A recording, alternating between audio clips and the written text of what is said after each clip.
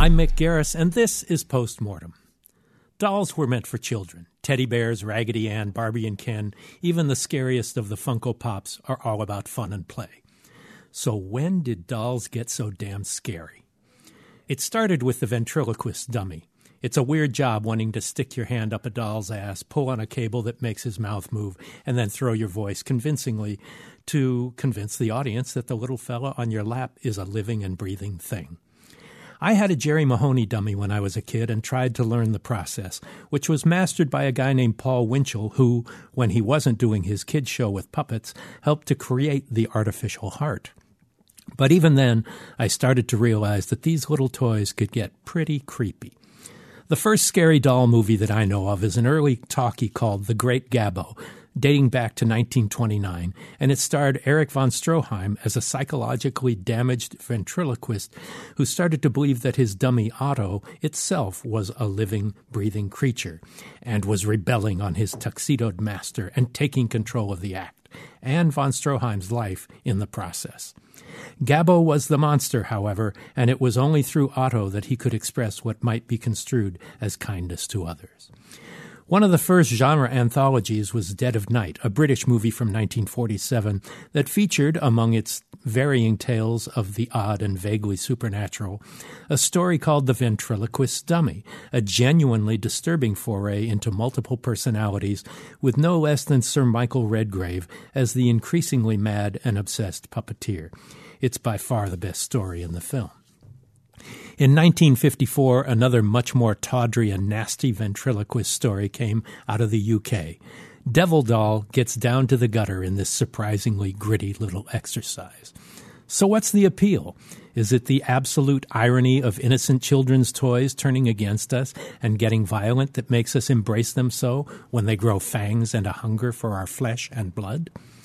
One of my favorite killer dolls is featured in a segment of Dan Curtis's television horror anthology movie, Trilogy of Terror, scripted by Richard Matheson. A tribal doll with really sharp teeth is re-energized with a spiritually inhabited bracelet by Karen Black, and it attacks her with its sharp spear and razor-sharp teeth.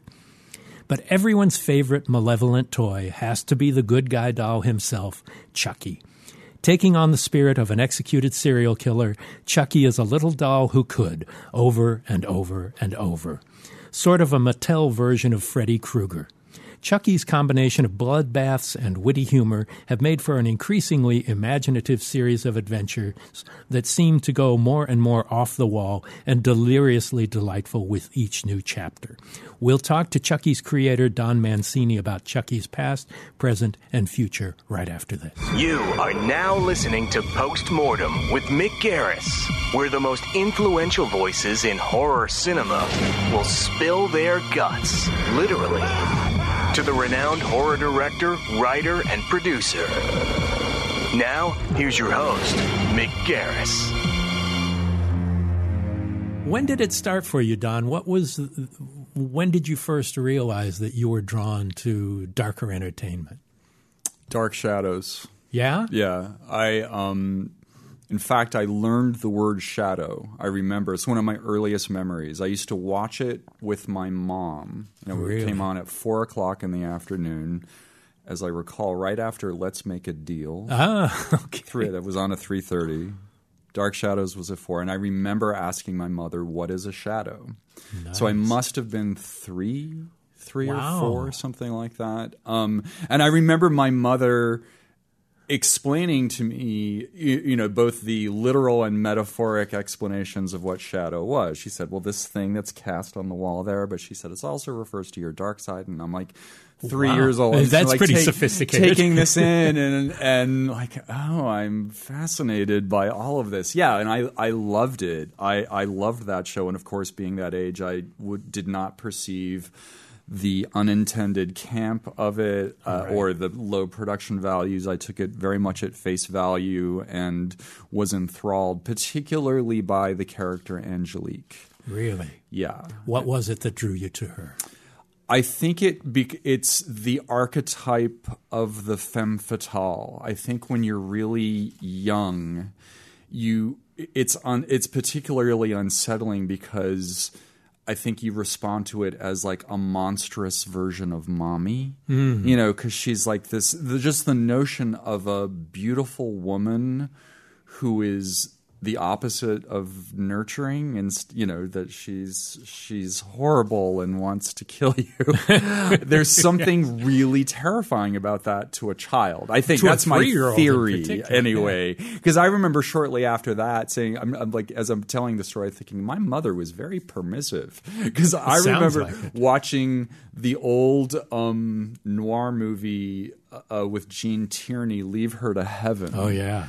And that made a huge impression on me. Again, the femme fatale archetype, just the beautiful woman who, you know, throws herself down a flight of stairs in order to abort her unborn baby. You know, it's just really unsettling. So I think that femme fatale archetype really got me. But then, you know, in Dark Shadows, it was the whole soap opera saga of this family, and they're all just their family problems made metaphorical through being vampires and werewolves and witches. There's something still potent about that. Well, what was your childhood like? Were you did you have siblings? Was it a close-knit family? Did you feel like an outsider? Or it was a big family. I had 4 sisters. I was the only boy. In what order were you? I was right in the middle. 2 older sisters, 2 younger, Italian American, and gay. So I think so. Yeah, I felt like an outsider, definitely, and I'm sure that contributed, perhaps, to my, eventual attraction to the horror genre. It wasn't even eventual. It happened very quickly. Very quickly. That is maybe the earliest conversion I've ever heard of. Right out of the womb. Where's the makeup? That's pretty funny. But as far as the attraction to the genre, do you still find it to be the favorite? If you're looking for entertainment, do you go looking for a horror movie first? Not necessarily, no. I mean, I very quickly became interested in all kinds of genres and all kinds of different movies. But I assume that maybe you had a similar experience in Hollywood, that like actors, you can get typed. Yes. And horror jail. The horror ghetto. Yeah. But for me, it's so super specific. I mean, I will get, people will are you interested in doing a Leprechaun movie or another Gremlins? Something little. Like little puppety things, It's like, but the upside of that is okay, I have a niche. Yeah. And it's allowed me to work for 30 some years and counting, hopefully, and I feel really grateful for that. Yeah, I feel the same way. I love the genre. I truly do. It's not something that I want to do just because I think this is the way to be successful, and that's something that is often the case. But and I've made my little creature movie too, as well, with Critters 2. But it can be a jail, but it can also be an opportunity. Absolutely. With what you did with Chucky, for example, once it became a franchise, it kind of was it the case that it seems like anything you wanted to do within the Chucky world, you could kind of create and go there the way you like? Well, within reason. I mean, obviously it didn't have utter carte blanche or anything, but again, but it changed its personality once you took over the reins. Yes, it did. I mean, and back again, I think, because we turned it into a comedy for a couple of movies, and then with Curse of Chucky, our intention was to bring it back to its more gothic roots. But I think I've been very fortunate to have had an association with our mutual friend David Kirshner. Yes, wonderful producer. Great guy, wonderful producer, and a very loyal friend as well, because he has had an unusual amount of control over the franchise. For reasons I don't necessarily have to get into unless you want to. I don't know how interesting it is. It's all interesting here. Well, anyway. But David, has kept me around. Yeah. And not all producers would have done that, particularly after Seed of Chucky, which, by the way, is a movie that I am proud of and I like. But it didn't do well at the box office, and there were, plenty of producers who would have shown me the door, right? And change ships, yeah. Absolutely. Yeah. And David did not, and so it's really been the two of us, together, kind of steering the ship, and over the years, and we, in our more grandiose moments, like to think of ourselves as the Broccolis of the horror genre. And we're not talking about the vegetable. We're talking about Cubby Broccoli, who produced all the James Bond movies. That's how he built his fortune, though. Suppose like his family, the Broccoli Italian family origins was in broccoli. In Italy. Well, I guess when you're born with that name, there's an obvious direction to go. But they, so they have, that family has had control over the Bond franchise for 50 years. And also they have steered that franchise through different tones. Completely. And not that I was consciously trying to emulate the Bond franchise in that way, but I think it's something I never want to make the same movie twice. And, you were talking in a slightly different context a moment ago about how horror jail can be an opportunity as well as a trap. And the opportunity for me was because these movies, people wanted to keep making these movies. Mm-hmm. And David, fortunately, was my protector and allowed me to stay around. I took it as an opportunity to make different kind of movies, and let's see how versatile this character is and see what different subgenres we can plug him into. And we found, in fact, that he's a very elastic character. Right. And because getting back to another of your questions a moment ago about what other kinds of genres I like, I love comedy. Mm-hmm.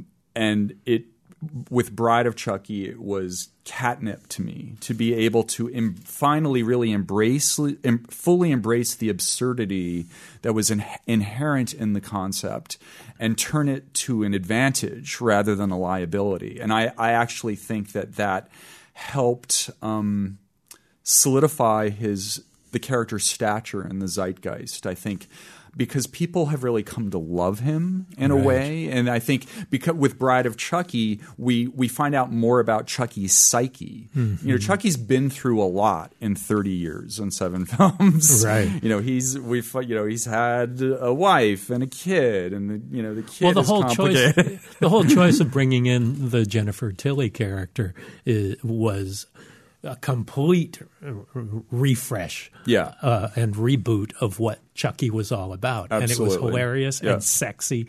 And it does have a lot in common with the Freddy Krueger progression, too. I mean, that character was at the center of something that was much bigger than that. Right. And this universe kind of grew and became more and more imaginative and wild and kind of freewheeling, it seems. And it seems that was the case with Chucky as well. Absolutely. And I was very influenced by A Nightmare on Elm Street and Freddy Krueger. I loved the first movie when it showed up. I loved its creativity and imagination and just how the concept allowed for Wes Craven to get into aspects of surrealism that I thought were so fascinating.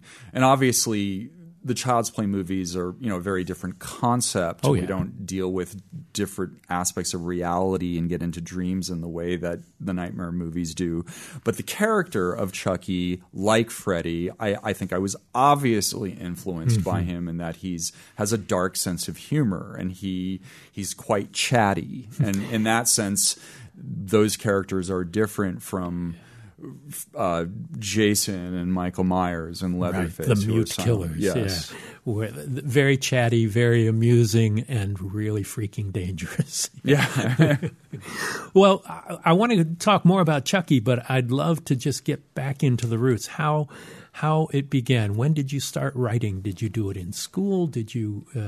Was it something that you wanted to be your job in the future? I did. I knew from about the age of 8 that that's what I wanted to do. But interestingly, I hope.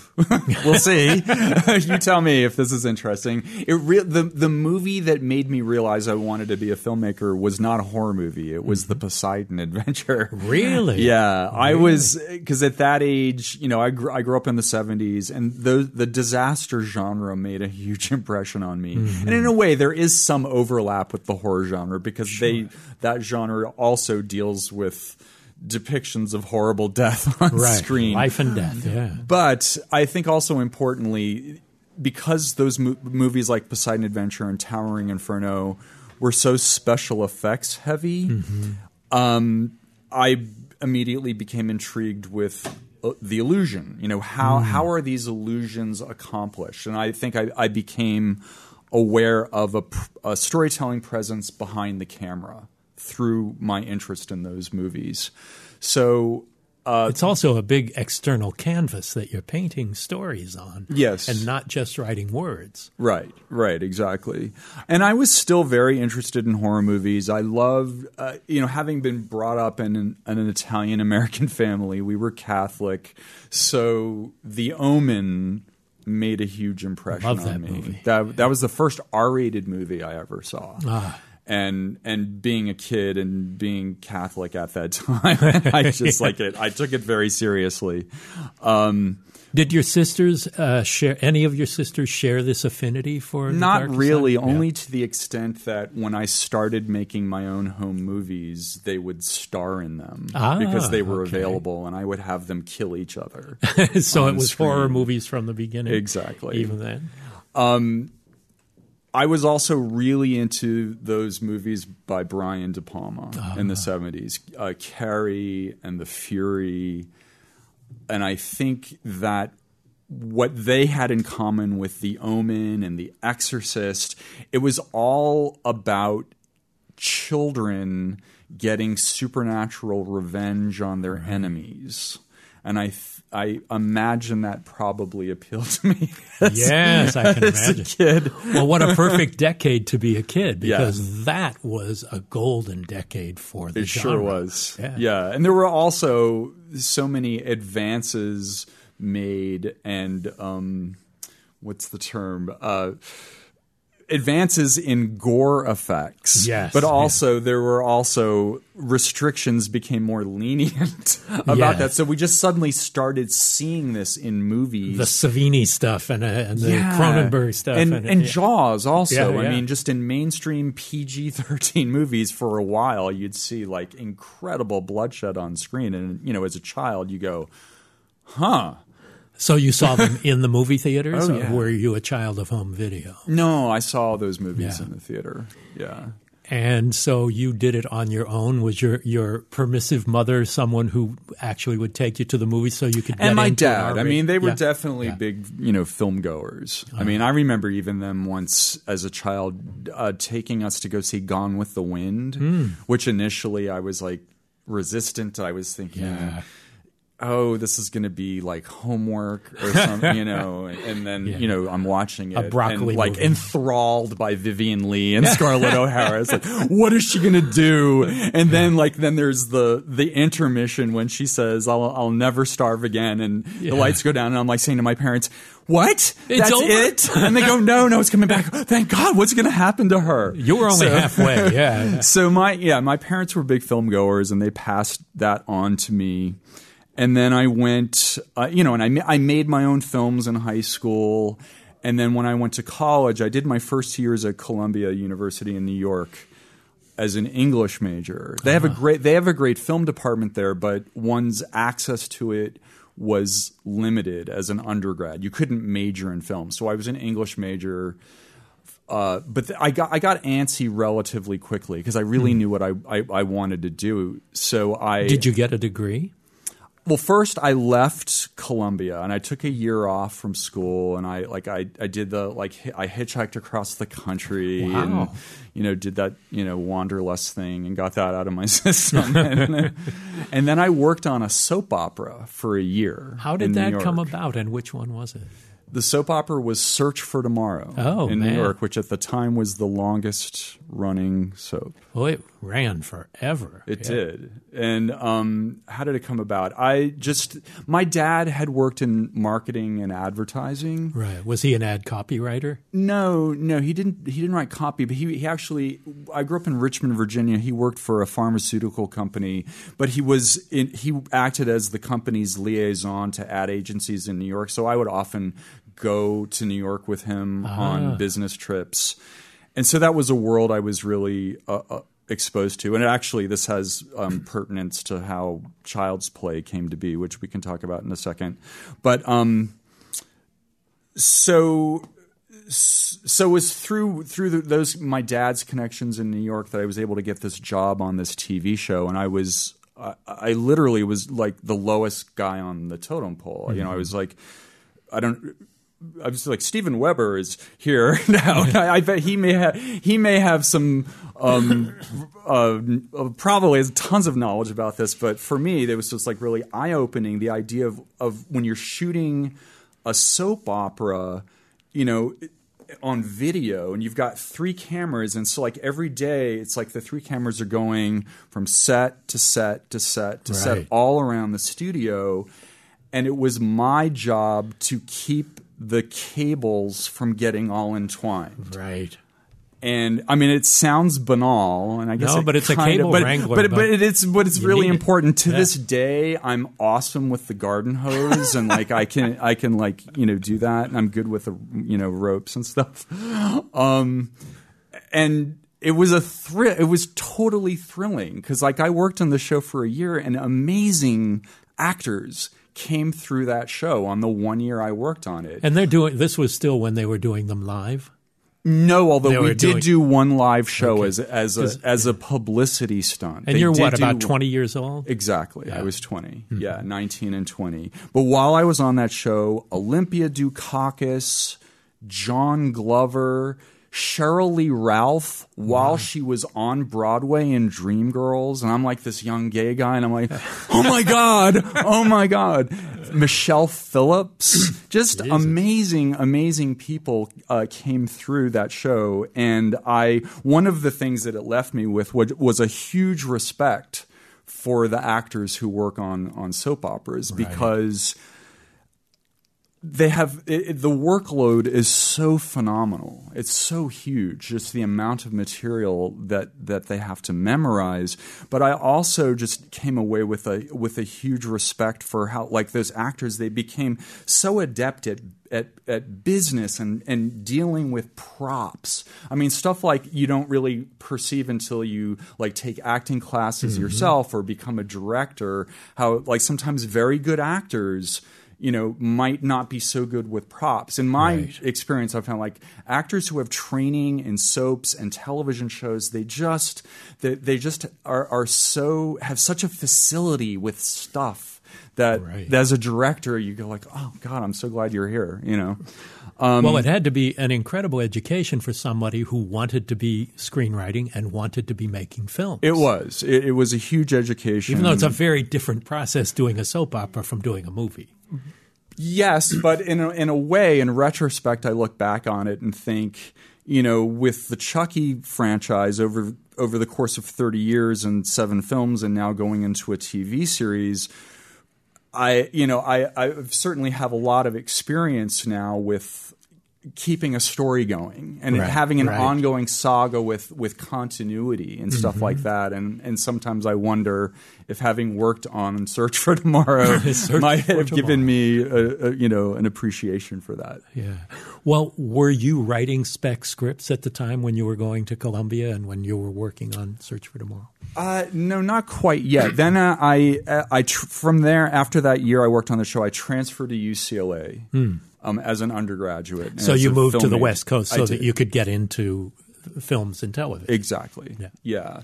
And at UCLA, did you study film there? I did. Yeah, I was a film major then, and that's when I started writing scripts. And Child's Play was actually my second feature-length script. I had written one before. and I got an A, and so I thought, oh, I can do this, as if like I'm like naively emboldened by that, and thinking, oh, this is going to be my path. Nothing naive and wrong about that. But yeah. The thing is, I got incredibly lucky. I really did, and so I wrote the first Child's Play, and I thought like my biggest ambition for it was that I would get an agent. Because that's like when you're a writer starting out, that's the first plateau that you need to reach. Well, the A was the first plateau. Getting an agent. Yeah, exactly. And then an agent after that. Yeah. But now, was before Child's Play? What was that script? Did it ever get sold? It never got sold. It's really bad. It got an A. How bad could it be? It was called Split Screen, and it was very influenced by my being a De Palma fanatic. It was. It was very meta. Right, the Dress to Kill. Well, in this case, imagery. It was about it was kind of like De Palma meets Something Wicked This Way Comes. It was like a film company comes to a small town to make a movie, and the people in the town realize that they're just like living out a script. It's just it's the sort of thing you write, when you're 20 years old, right? And, you just think it's really cool, and So the second time out is Child's Play, which becomes what was the process? Did that get you an agent? Did that? It did. I mean, so I had, because of my exposure to the world of advertising and marketing through my dad, I was very aware from an early age of the cynicism inherent in that world, particularly selling products to children. The Madison Avenue refers to children as consumer trainees. And I discovered that as a child, and I thought, that's awful. So I was originally interested. My first impetus was I wanted to write a dark satire about how advertising affects children. And because this was in the 80s, the Cabbage Patch Doll craze was in full swing. And having been a lifelong horror fan and a fan of many of those killer doll films and TV shows that you mentioned, particularly Trilogy of Terror. Oh, yeah. I saw as a kid, made a huge impression on me. And the movie Magic. Oh, the Anthony Hopkins. Novel and the movie Magic made a huge impression on me. That was Ira Levin, right?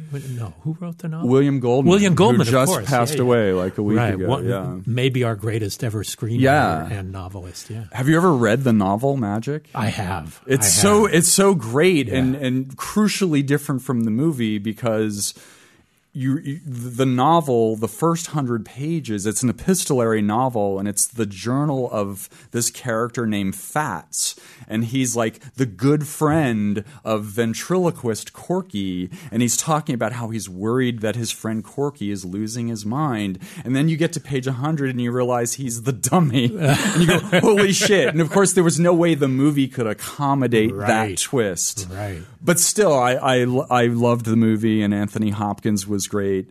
Anyway, so Cabbage Patch Dolls were really popular in the 80s. I wanted to write a satire about the dark side of merchandising. I was a fan of killer doll movies. This was also post Gremlins, and so I was very aware that animatronic effects had advanced to the point that they were so sophisticated that the doll could emote, that he and enunciate, could say unlike a lot of those dolls from earlier movies where their mouths were just kind of flappy, like Muppets. Now they could actually articulate. So I was very aware that there was nothing I could write that the puppeteers couldn't execute. So it was just like very emboldened by all of this. They could do that. Exactly. And I was also very aware that at this point that I'm thinking there are probably 50 other people who are writing something very similar right now. Right. So I should write this really quickly. But I did get an agent with that script, but then our mutual friend David Kirshner ended up optioning it, and he set it up at MGM. So that all of these were other plateaus that so I sold the script and I got into the Writers Guild, and then the movie actually got made. But wait, there was a movie before that, Right? Didn't Cellar Dweller? Oh, fuck you! Before? Yes, Oh. yes. No, I'm kidding. I'm happy. Yes, I don't want to skip something that is your first screenwriting credit. Cellar Dweller. Yes, that's a Charles Band movie I wrote. And speaking of killer doll movies, right? Exactly. All the puppet, which some puppet of them are movies. good. And there's Dolls is good. Yeah, Dolls. Stuart Gordon's Yeah, Dolls. it's really good. Yeah. So I had written Child's Play, and David had optioned it, but in the couple of years before it was made, then I was a jobbing screenwriter looking for work, and Charles Band had read the script and liked it, and like most people who had experiences at Empire Pictures in the 80s, I go in, they bring out the poster, we want to make a movie. It's going to be called Cellar Dweller. It has to have this monster, and it all has to take place in one set. Go. Yes. And I'm like, okay, go. So I wrote something that was probably a little too expensive than that they could have afforded. So there was more than one room? Yeah, it was more than one. But my idea was, because that took place in an artist colony and the main character was a cartoonist, I did this whole thing where there was in the third act, they go into the comic book, and it's a cartoonized version of the house, so that it's like then you would repaint the same set with the bold primary colors of comic books. I thought all of this was really brilliant, and they were like, yeah, whatever, and they didn't use any of that. It probably was really brilliant. Had they done it, it would have been a bigger success. But that movie was directed by maybe someone John Buechler. A makeup effects guy. A very, very talented makeup effects guy. Very nice man, too, at least. I mean, I don't really know him, but he was very nice to me, and I think he did a good job in the, probably 8 or 9 days that he had to make that movie. Within the parameters offered him, yes. Right. But I was advised and agreed that it was probably prudent for me to use a pseudonym on that movie. But the thing is now, 30 years later, I sometimes will meet fans who will like ask me to sign Cellar Dweller or something. So it's like, you can write anything and you think like, oh my God, I'm so embarrassed. But it like some people are going to like it. Absolutely. It's kind of cool. Especially within this genre where the fans like to own it. Yeah. They like to possess it. They buy the physical media. They feel like it's their movie. Yes. And that's a wonderful thing that doesn't happen in other genres. Okay, so Cellar Dweller is behind you now. And Child's Play is in front of you. Yeah. So the process moves forward. It's set up at a studio at MGM. And what's the next step? Were you involved with the rewrites? Was Tom Holland came on board? I was not involved with the rewrites. They sidelined me immediately, which I expected. I mean, I think they just looked at me as this unusual kid, because I was in college. But I was very excited about Tom Holland because I was a fan of his work. I was a fan of Psycho 2. Psycho 2 was a great script. Psycho 2 was great. Cloak and Dagger, I really liked a lot. Fright Night, I love. So I was super excited. And they had a kind of courtesy meeting with me. So I got to meet Tom. It was pretty brief, but it was understood that he was going to go off and rewrite it, and that's like I was okay with that. Yeah, he's an established, successful writer, right? And he's going to direct it. It's going to be right. his vision. Yeah. But what a lot of people don't know is that the road to filming that movie actually was much more complicated than that, because he left the project. Oh, I didn't know that. I know you didn't know, but I'm going to tell you. It's like it had 2 years more. So then David brought in another writer, John LaFia, right, to do a draft of the script.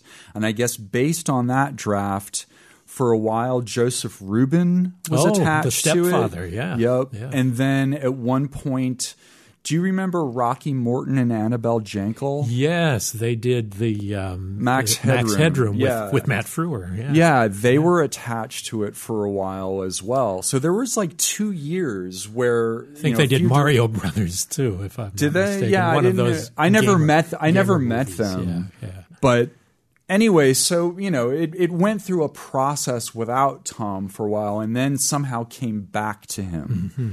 And then he ended up, making the movie. It was shot during the Writers Guild strike of 1988, so I couldn't be there. Not that Tom would have wanted me around anyway.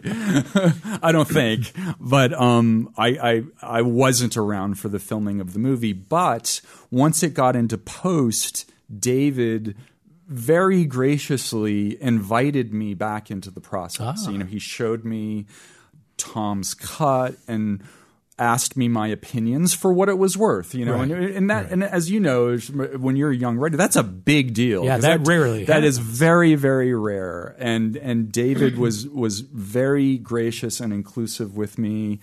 And I think it was really in that part of the process that he and I started to bond more than even when he had first, read my script as a film student and optioned it. I think he maybe saw that I had something to contribute. So, so the movie was edited and it came out and it was a success, and I was thrilled. I mean, obviously because it was rewritten and there are elements of the mythology in the movie that were different from what I had written. So naturally I had a certain ambivalence about it, and I couldn't be objective. I was still very excited and thrilled that it was a hit. And then they wanted to develop the sequel immediately, so David asked me back. And one of the things that people don't understand about the job of the screenwriter is the heartbreaking part. Yeah. And it is not just not uncommon, but common and maybe even usual that other writers are brought on after you. You are left aside. They develop it. A director will come in and bring in a writer or rewrite himself, things like that. There is that heartbreaking part. But, on Hocus Pocus, for example, which I did with David, there were 11 writers on it after me. Really? 11 writers. Wow. And I wrote my drafts 8 years before the movie was made. Wow. So it took 8 years for that to get made. And you kind of remove yourself from the process. You kind of like you were talking about when they went away and made the movie. And I was doing Cellar Dweller. You were doing something else. And so it can be heartbreaking, but you have to just let it go. And then, like in the case of Child's Play, it came back and there were all these versions, but so much of it was yours that you get the credit. You're able to continue the saga with number 2. But like in the case of Hocus Pocus, it's a circular thing. And when something gets finally made, especially if you're brand new in the business and it's an opportunity, you start to appreciate that they used anything of yours at all. Yeah. And it is such a gift to be able to have something that connects, like Child's Play has connected with an audience. So tell me about the process of going to Child's Play 2 and how it came back in your hands. Well, as I said, I was, very involved in the post-production process. I mean, that sounds too grandiose.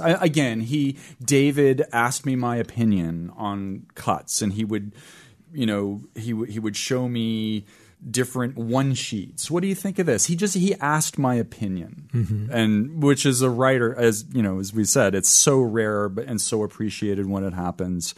So we bonded through that, and we went to a series of test screenings for Child's Play 1.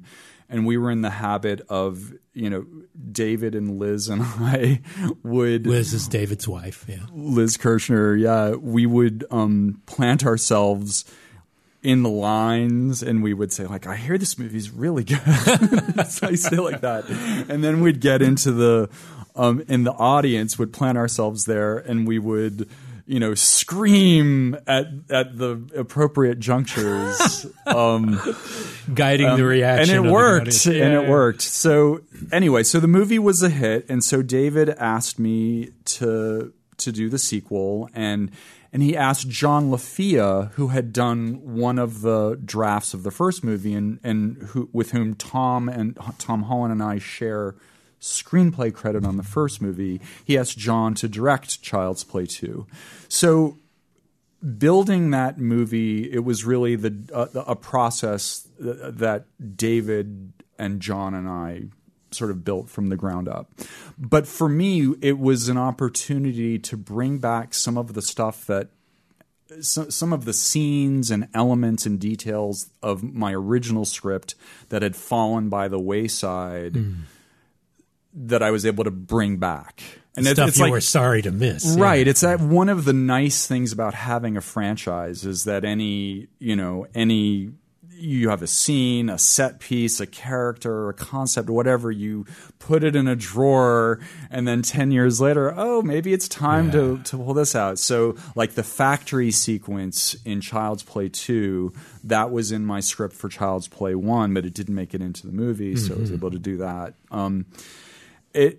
And that movie I was much more involved in. David and John LaFia, again, were really gracious to me and allowed me to participate in everything. I sat in on casting sessions and met with designers, again, just as a way of allowing me to learn, really, and it was wonderful. You're still in your 20s here. Yes, early 20s, in fact. Yeah, and so I was learning a lot. It was really like going to film school, and I was on the set of. From Child's Play 2 on, all of the movies, I was involved in everything, and then finally they had to give me the keys to directing it because I just wouldn't go away. But Child's Play 2 came out and it was a hit, and like Child's Play 1, it won the weekend, and so let's do Child's Play 3. It's an amazing feeling, though, isn't it, to have your movie come out and be the number one movie? It's crazy, but it also, because it happened to me right out of the gate twice in a row, you got spoiled. I got very spoiled, and it gave me a kind of distorted impression of what a career was like. Yeah, it's not always like that. Yeah, I'm like, this isn't hard, And then Child's Play 3 came out and it bombed, and so I came down to earth, and so I realized, that careers, are like roller coaster rides. You go up, you go down, and hopefully you have the endurance to persevere. Yeah, which you have, but incredibly, so much of your feature career is Chucky. Yes. I mean, the preponderance of that. But tell me about the process when you became a director and that the reins were in your hands and how that felt and how you prepared for it. Was on Bride of Chucky, I was a producer on that movie as well for the first time. And I was a second unit director on Bride. So that's a great way to ease into it. It was great, but I directed not a lot, but some puppet stuff. Right. So for people who don't know what second unit directors do, why don't you fill in what your job was?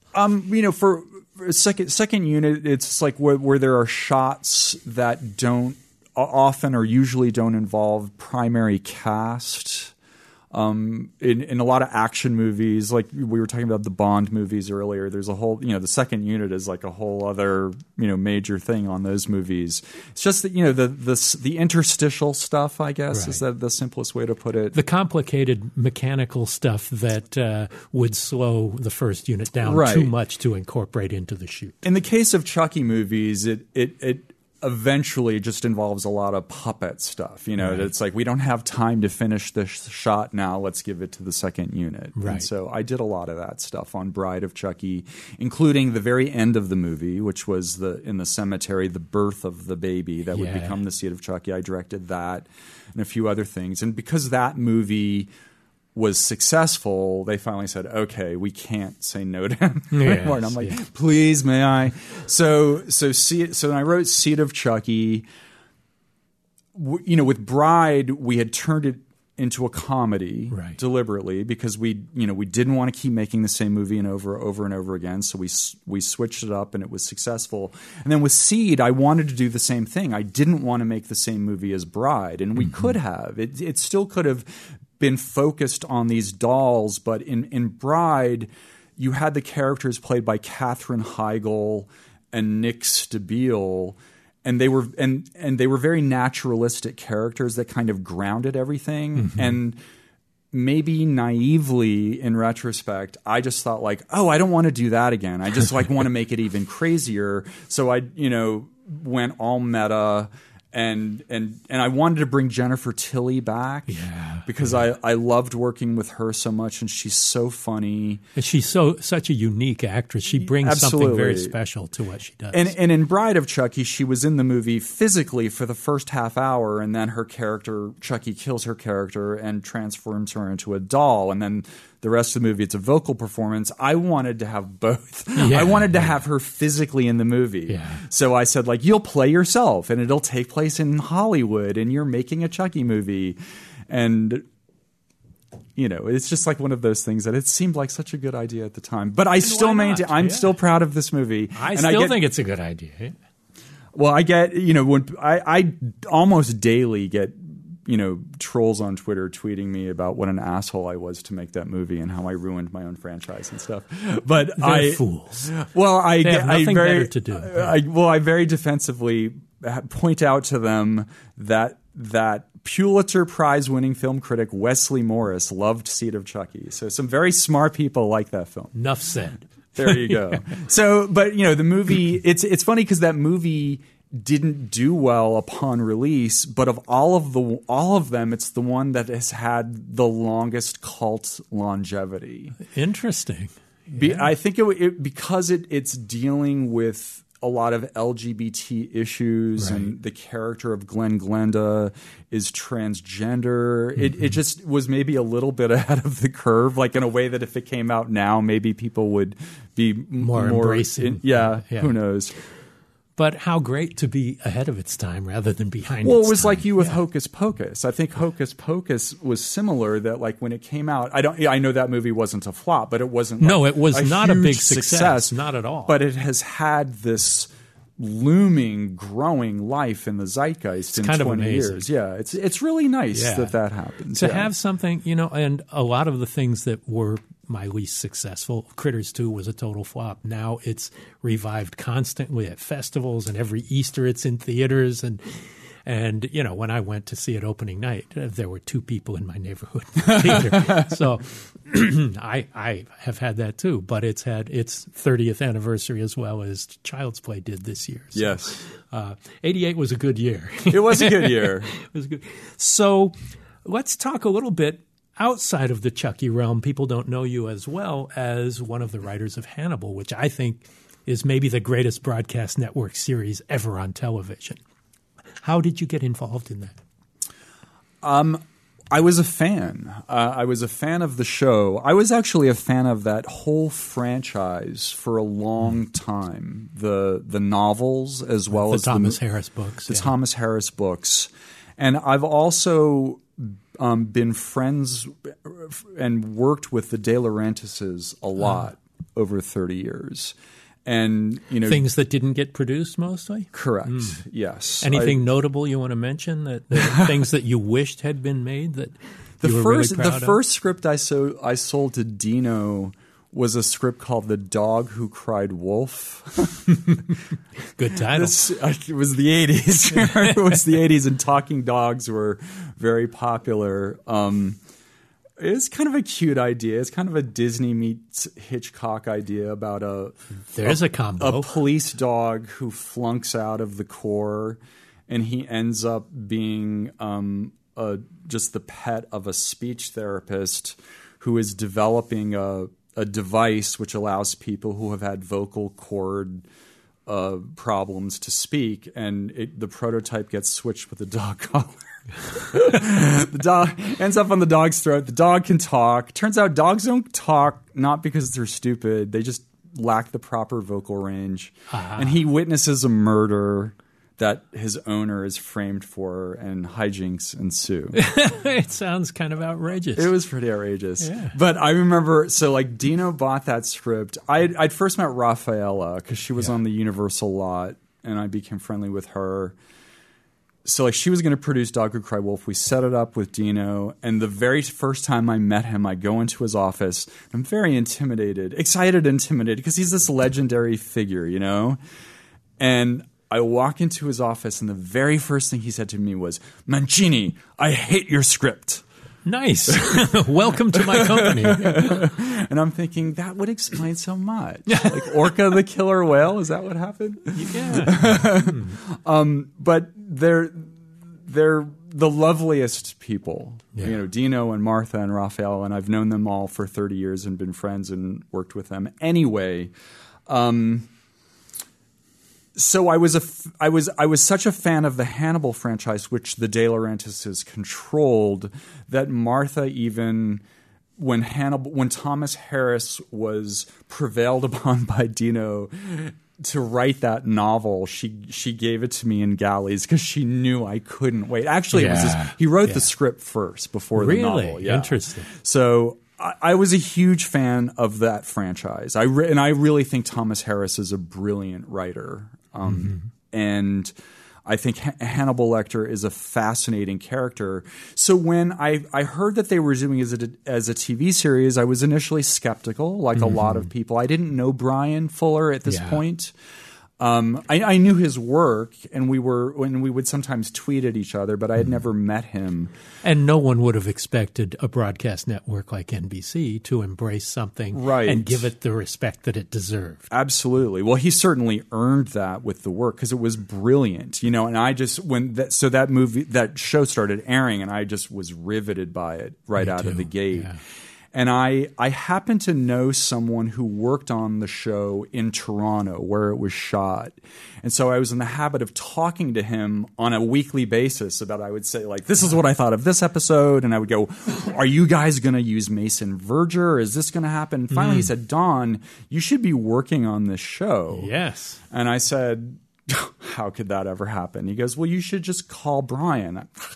That would be too pushy. And he goes, no, you really should. So I basically wrote Brian a fan letter. And I said, look, I am a Hannibal Lecter uber geek, which in most aspects of my life can be quite embarrassing, but it could be of use to you.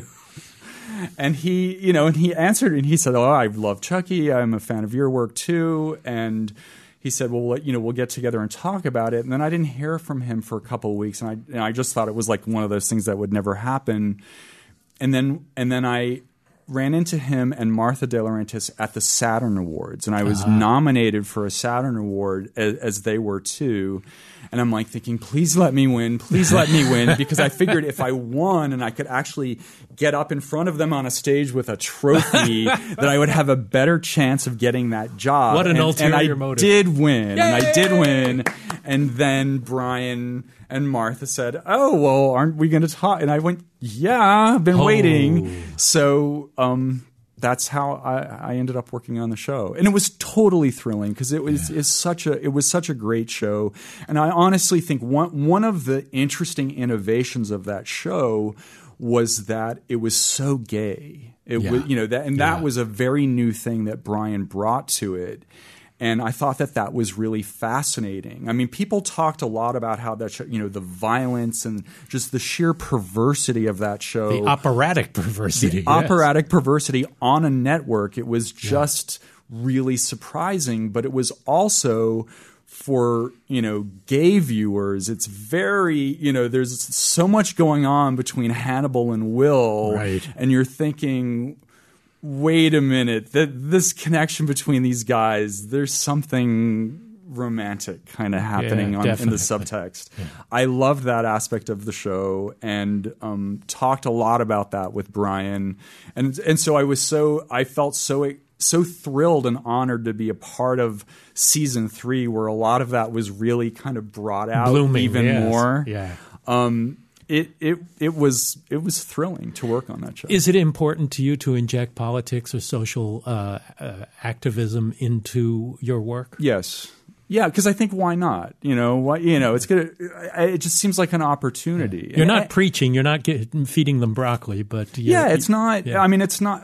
But it's an opportunity. You've got to make movies about something, right? And so when I started injecting a queer identity into the Chucky franchise, in my view, that's when it started getting interesting. I mean, I know Tom Holland might disagree, but many people might disagree. Right. But for me, I think that it gave the franchise a unique flavor amongst studio horror franchises. So yeah, it's something I do like to do, and I think that in the last couple of years we've seen in the horror genre movies like Get Out or Hereditary. I mean, these movies that really do grapple very interestingly with social issues, right. And I feel like they have elevated the perception of the horror genre in a way that I wonder if you have felt the same or perceived that. It just seems like there is a increasing acceptance of what we used to feel like we were relegated to the ghetto. The gutter, and now we're being invited a little more into the cool kids party. With Masters of Horror, that's where Joe Dante did an anti-Iraq War episode called Homecoming that was incredibly powerful. And this genre allows us to speak about social issues that you couldn't do in other genre without them feeling like preaching. Yeah. And you can tuck it into a story about monsters and outsiders and about fear that becomes something more than just a boo. Well, I think that's what's so great about the horror genre. A lot of times people will ask me, do you must believe in ghosts or something. It's like, actually, no, I don't. Yes. But I believe in metaphors, and that is what's so rich about the horror genre is that you can treat these things and put it through a metaphorical lens, and it can be quite interesting and dramatic. Well, you've also done other work in television with Channel Zero. Yeah. And how did that come about, and what do you think your focus in that show is?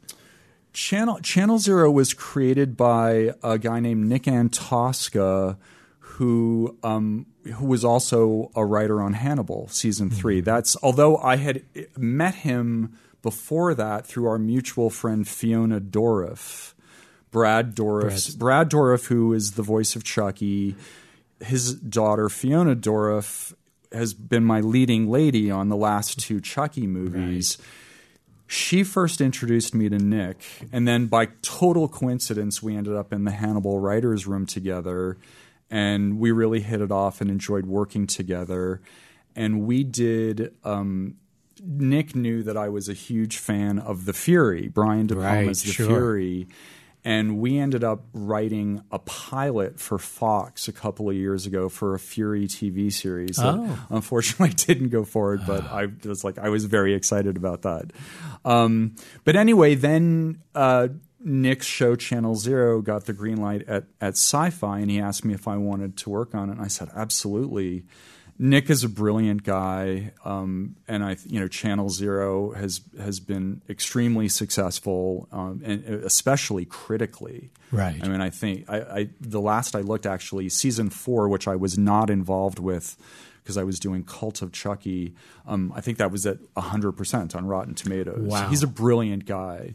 So he asked me if I wanted to be a writer and a producer on Channel Zero, and said yeah. So really, Hannibal and Channel Zero are my only experiences in TV other than having written an episode of Tales from the Crypt 100 years ago. I directed one of those. Did too. you? Yeah, it was fun. So television looms large for you again now with the Chucky series. But Chucky's also being rebooted as a major feature. So so let's talk a little about that. And are they at loggerheads with one another? And well, I guess that remains to be seen. MGM retained the rights to the first movie. So, they're rebooting they only have the rights to the first movie. So they're rebooting that. They asked David Kirshner and I if we wanted to be executive producers. We said no thank you because we have our ongoing thriving business with Chucky. And so you Universal. Can continue doing that without the involvement of MGM. Correct. Yeah. Correct. And so they're making this without your involvement. Right. I don't think they didn't obviously my feelings were hurt, that I had just done 2 movies, which, forgive me if I sound defensive, but like we're both like at 83% on Rotten Tomatoes. So I felt like they're like, even though they didn't get theatrical releases, they premiered on Netflix. They were well regarded. Absolutely. And I did create the character and nurture the franchise for 3 fucking decades. Right. So when someone says like, "Oh yeah, we would love to have your name on the film," and it's like, it was hard not to feel like I was being patronized. Yeah. They weren't asking for your creative involvement. Yeah, they just wanted our imprimatur of, approval, which I strenuously deny them. Okay. And again, I don't like I hesitate to say too much about it because I don't want to sound like I'm belly aching too much, because I've been so lucky with this franchise for so long. But the producers of that movie are the producers of It, the movie It, which of course was very successful. But how would they feel if there was some legal loophole that allowed David Kirshner and I to swoop in and make our own It movie with our own version of Pennywise. And say like, "Oh, but hey guys, we'd love to put your names on it." They wouldn't like it. I imagine they wouldn't like it. So that's how I feel. I don't have any grudge against the cast and crew. They're taking a job, and since I'm sure we're all destined to meet up at some horror con in the future, no doubt. It probably behooves me to be civil. But we're just among friends here. But the thing is that like they don't, the people who are making that movie, they don't know how that's going to affect my livelihood. I mean, I hope I still like do other things other than Chucky, but I think I've demonstrated that it's not just a paycheck to me. This is, or David, this is very personal to us. This is like, we're a family, and we have worked with the same actors and a lot of people behind the scenes for 30 years. Yeah, 30 years of your life, your professional life and personal life tied up into Chucky. And MGM's screwing with that, potentially. Yeah. And so it's hard not to resent that. But you're in a unique place where it's a place of justice and vengeance in a way, because you get the TV series that will be an ongoing affair. Tell me a little bit about how you're approaching the series of Child's Play. Well, I just, from having worked on Hannibal and Channel Zero, I just really enjoyed it, and I saw an opportunity to reinvent the franchise yet again. And it's just something that I really do think that it's one of the things that has kept the franchise alive and thriving for so long, is that we've reinvented it in different ways by making it a comedy and then back to horror. But the sheer storytelling real estate that doing 8 to 10 episodes gives us will allow us to delve into characters and relationships in a way that were never afforded in just a 90-minute movie. Right. And that's really exciting to me. And so we're gonna be able to explore different avenues with different characters that are among fan favorites. A lot of times people will say, "Oh, I'd love to see, what's Tiffany's backstory, and what did Tiffany and Charles Lee Ray, and what about Glenn and Glenda?" Just all of these different avenues. Now we have a way of exploring all of this, and that's really exciting. But I'm also excited about inviting new voices into the process. I mean, one of the things I really loved about working in television was the social aspect of it, because when you write features, it's so damn lonely and terrifying. And so, like, when I first came to work on Hannibal, it was my first experience with the writer's room. And I'm like, wait a minute, every day we come into a room with a group of other like-minded horror fanatics, and we talk about Hannibal all day, and we get paid for it. This didn't seem like work to me, And so, like, that aspect of it, doing that with Chucky seems really fun, and I am really excited about inviting other very talented writers to come into it and see what they will bring to it at this stage, I think is a really exciting prospect as well. That's great. I can't wait to see where it goes. And Don Mancini, thank you so much for spending time with us here. Thank you for having me. Pleasure. It's great. Thanks. Thank you. If you're enjoying Postmortem, it would be a great, great favor to us for you to rate and review and subscribe on iTunes or your favorite podcast app. You can access all of my video interviews and behind-the-scenes documentaries, things like that, at mickgarrisinterviews.com. Reach us on Twitter at PostmortemMG and on Instagram on PostmortemGram. Thanks a lot for listening. Thanks for listening to Postmortem with Mick Garris. Download new episodes every other Wednesday and subscribe on iTunes.